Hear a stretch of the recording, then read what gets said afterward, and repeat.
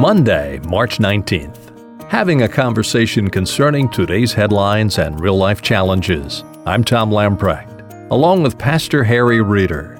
Stay with us as we apply a biblical worldview with gospel solutions to put the issues of today in perspective. Harry, in the ABC News Department, they've got a program many might be surprised to know it's a part of their news department. It's called The View. One of the panelists on this show, Joy Behar, recently made a comment concerning Mike Pence and his Christian faith. She said she understood how Christians pray to God, but she went on to say, when God starts talking to those people, don't they call that mental illness? This brouhaha recently came to the ABC shareholders meeting in which Bob Iger, who is the president of ABC News, said he was happy to report that Joy Behar made a personal phone call to Mike Pence and apologized for her comments. However, the White House is saying while he appreciates the apology, Joy Behar needs to apologize to the millions of Christians she insulted over the program. Now, are there some Christians that believe God is directly speaking to them with special revelation? Yes. Has God done that? Yes. That's how we got the Bible, 40-plus human authors through which God spoke. When they write, they don't write, thus says Paul about God. They write, thus saith the Lord. So God has engaged in revelation. That is, He, through divine inspiration, has given us His Word. Praise the Lord. But now, most Orthodox Christian theology believes that God has, quote, Book of Hebrews, finally spoken in His Son. So God's revelation has ceased, but God's illumination continues. That God, through teachers, through your Bible reading, through your prayer life, through your reflection, through your meditation, can, quote, speak to His people. Now, what is meant there is not a direct revelation of God's Word that it goes beyond the Scriptures, but an understanding of God's Word to our heart to give us wisdom as to how we are to live. To Miss Behar, I would only mention to you the book of James, for instance, tells me that if you lack wisdom, pray for it, and God generously gives wisdom. Now, how does He give wisdom? He gives wisdom by His Spirit, the same Spirit of God who gave the ability to bring forth the Word of God to the prophets in the Old Testament and the apostles in the New Testament. Now that same Spirit is within us, and He who reveals God's Word through the Word now illuminates God's Word when we go to God's Word. In the preaching of the Word, God speaks to the hearts of His people. Here's what the Bible says, whoever shall call upon the name of the Lord shall be saved. How shall they call upon Him in whom they have not believed? How shall they believe in Him whom they have not heard? And how shall they hear Him without a preacher? Faith comes by hearing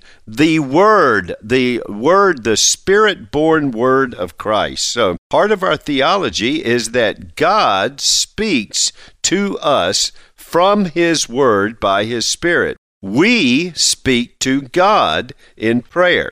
God's wisdom, when we pray, can actually lead us to some good public theology in life. And that what we need to do is to listen to the Lord through His Word and by His Spirit. So she has decided that that's a mental illness.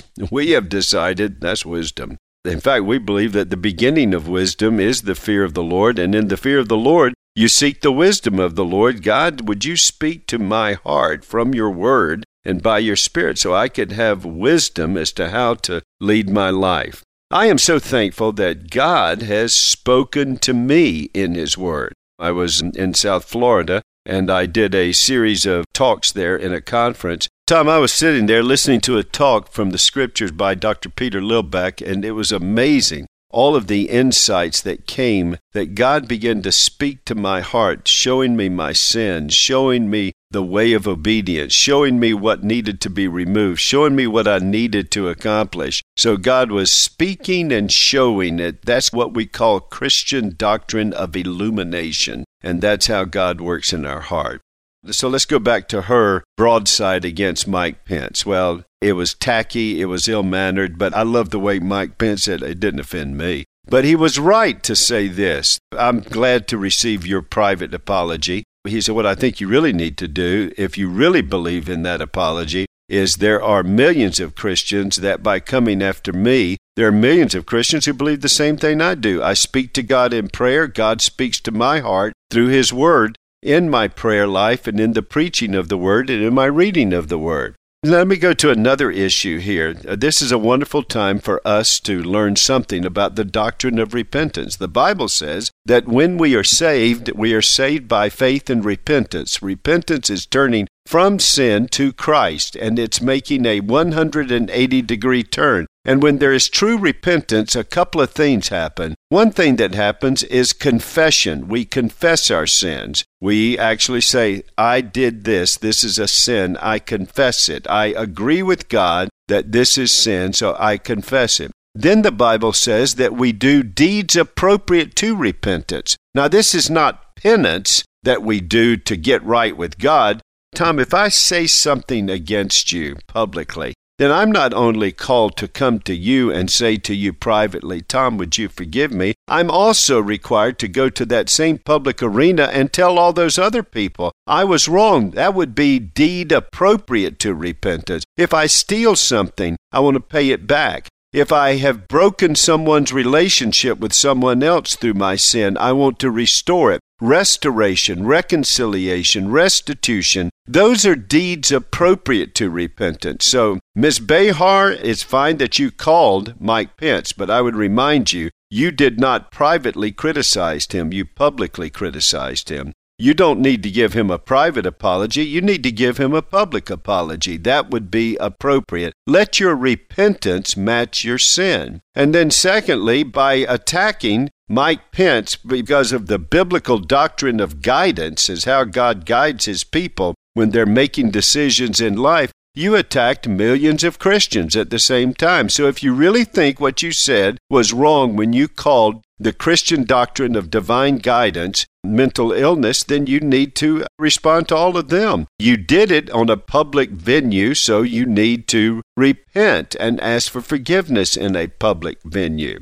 Why is it important to learn repentance? Let me give you two reasons, and we'll close with this, Tom. Reason number one is you can't be saved without repentance. The Bible says faith, believing in Jesus as Lord and Savior. Repentance is the Siamese twin of faith. If you have come to Christ for forgiveness of sins because He lived the life you couldn't live and died the death for you that you couldn't die, and making atonement for your sins, if you come to Him by faith, then you need to turn from your sins, and that's what repentance is. Repentance is 180 degrees, not turning from sin to do better, you're turning from sin to put your trust in Jesus. And when you turn to put your trust in Jesus, you do the deeds appropriate to repentance.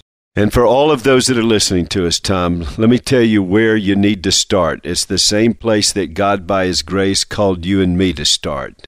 Turning from our sin and coming to Christ, who is ready to forgive you and make it right. He has paid for those sins, therefore you're forgiven. And He will give you His Spirit and His Word and begin to speak to your heart so that you can walk away from sin and walk in the glorious truth that Christ is Lord and Savior. Harry, on Tuesday's edition of Today in Perspective, we recently covered the fact that at Harvard, there was a Christian group that was removed from campus because of a leadership issue. A very similar situation happened at Wayne State University. However, this time, there is both bad news and good news.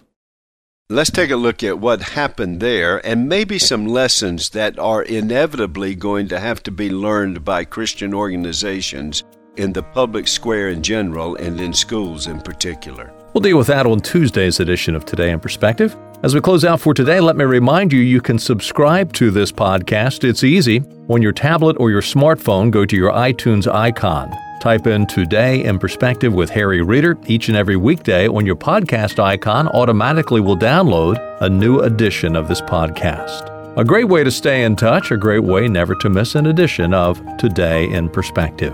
Well, do stop by again tomorrow, Tuesday, as we continue our conversation and as we apply a biblical worldview to put the issues of today in perspective.